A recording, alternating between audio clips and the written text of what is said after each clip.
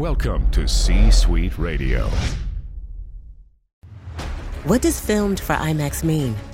It isn't just a movie that'll look great on IMAX's screens. It means that hiding from a sandstorm feels like fear in every flicker. And every triumph is felt in every sound wave. And the things we've only imagined, you can truly experience those too. That's what filmed for IMAX means. Get tickets to experience Dune Part 2 now and IMAX's exclusive expanded aspect ratio. It's time for another edition of The Brett Allen Show. It's go time, USA! Join us weekly for the latest pop culture interviews from your favorite TV shows, movies, comedians, and so much more. I'm not gonna lie to you, felt good. Plus, you never know who will drop by. What happened here was a miracle. Now, here is your host, I said throw down, boy. Welcome to tonight's main event. Brett Allen.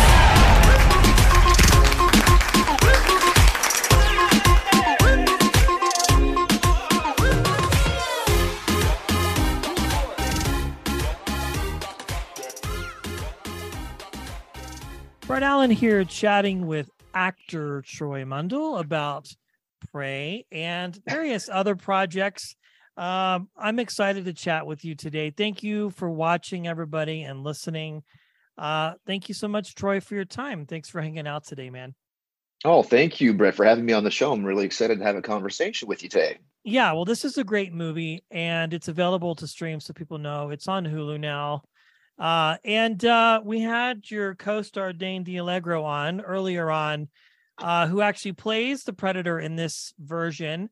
So let's talk about it. Were you a fan of the series prior to people watching and getting involved in it, or was it sort of all new to you? Oh my goodness, no. Being around as a kid back when the original Predator came out with Arnold Schwarzenegger, Jesse Ventura and the gang, big fan since then. It was one of those movies that we'd watch multiple times as kids. Yeah, it's such a great film. So let's talk about your experience with it, sort of. And I'm assuming most people have probably watched by now, but if not, I wouldn't necessarily call this a reboot necessarily, maybe sort of a different telling. Obviously, you're dealing with a different culture in the film. It's so good. Good. I'm glad you liked it. No, it was actually a really nice, fresh take on it, going back, back into the early 1700s with the First Nations casting. It was a very exciting project to work on. I feel very fortunate to have been part of the team to help tell this story.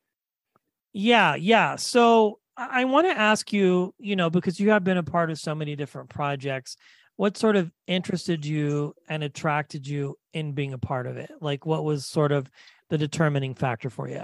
Well, to be perfectly honest with you, we didn't know what we were auditioning for when we first got the sides. It was completely unknown.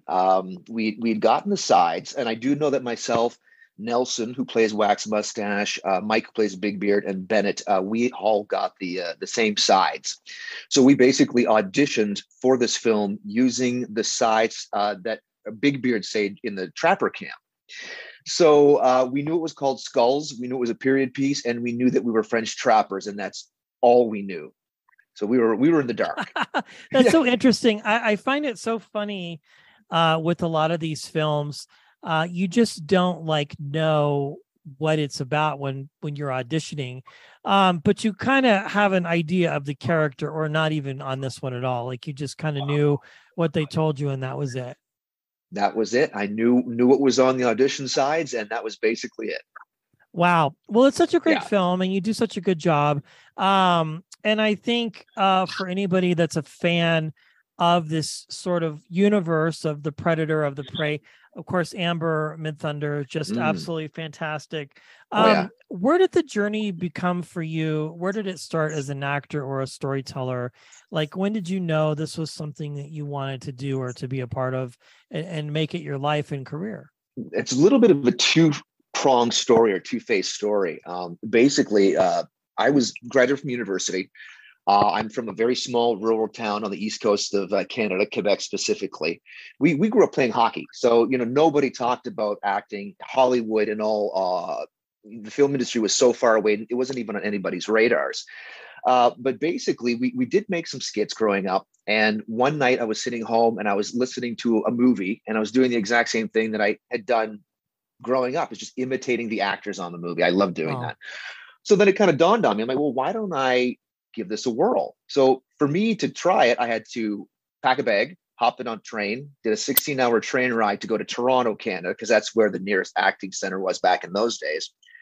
And my cousin had said, well, listen, you don't even know if you like acting. You don't even know if you like being on set. Why don't you try being background to see if it's something that is even feasible for you? I was like, okay, I'll try it. So I signed up for this background agency and I did this call for a movie. There was like 100 BG underneath an overpass.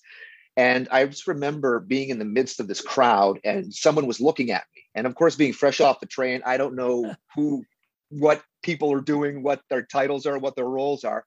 I just knew this guy was looking at me and I was just like, oh, great. Am I in trouble? Am I going to get yanked off the set? What's going on? But it happens that the person that was looking at me was the first AD and he had pulled me out of the crowd and he took me down, showed me to the director. The director okayed me. So then I became part of this 5-person gaggle of villains. And there was the main bad guy. So then they picked me out of that crowd of the villains to be the bad guy's sidekick. So the whole scene is this car comes roaring in. We all jump in front of the car. Bad guy jumps on the hood. I hand him a golf club and he starts going to town on the windshield. And then the actress comes out and then it's this whole schmozzle. And I was so exhilarated, Brett. It was some sort of high. I was tingling. I was excited. And for the first time in my life, I was like, this is exactly what I want to do. And I've never looked back since.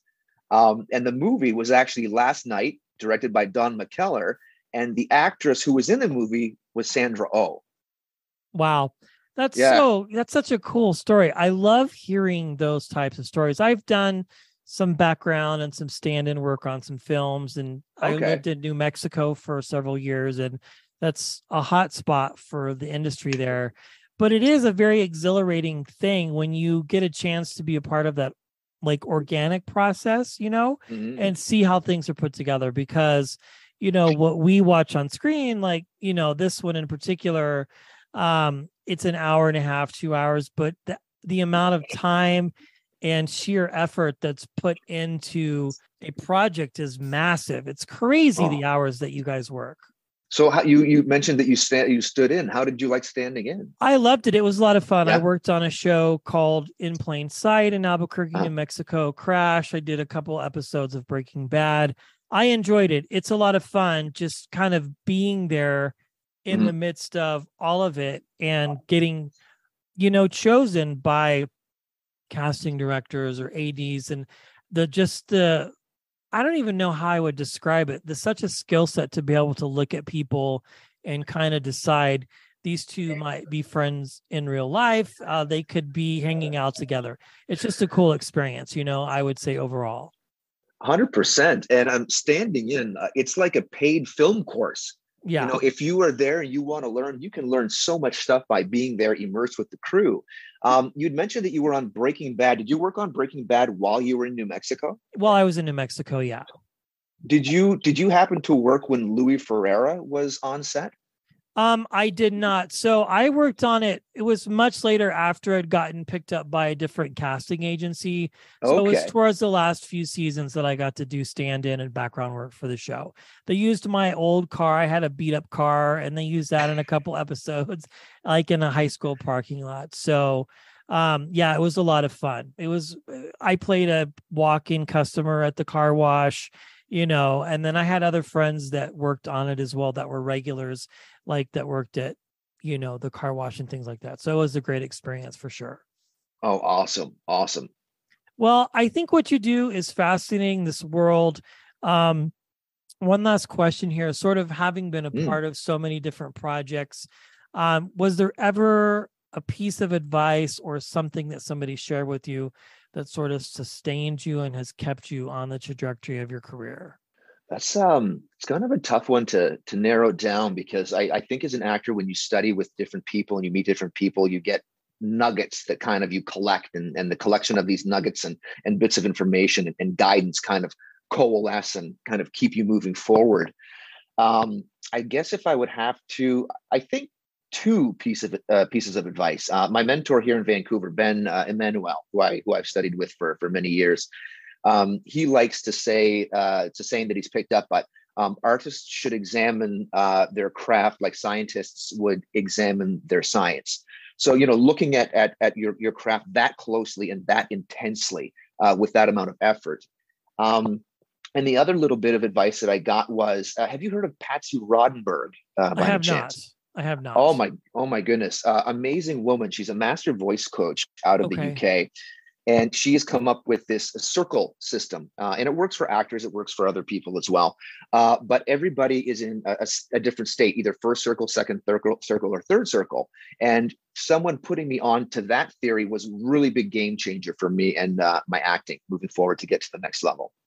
I love it. Well, everybody, please be sure to check out Pray. It's available to stream now on Hulu, and our guests, Troy, Dane, and everybody else, and all the other amazing projects he's been a part of. Troy, thank you so much for hanging out today. I appreciate your time.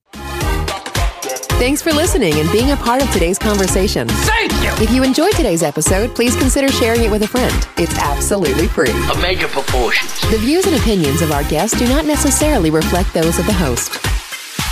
And remember, we care.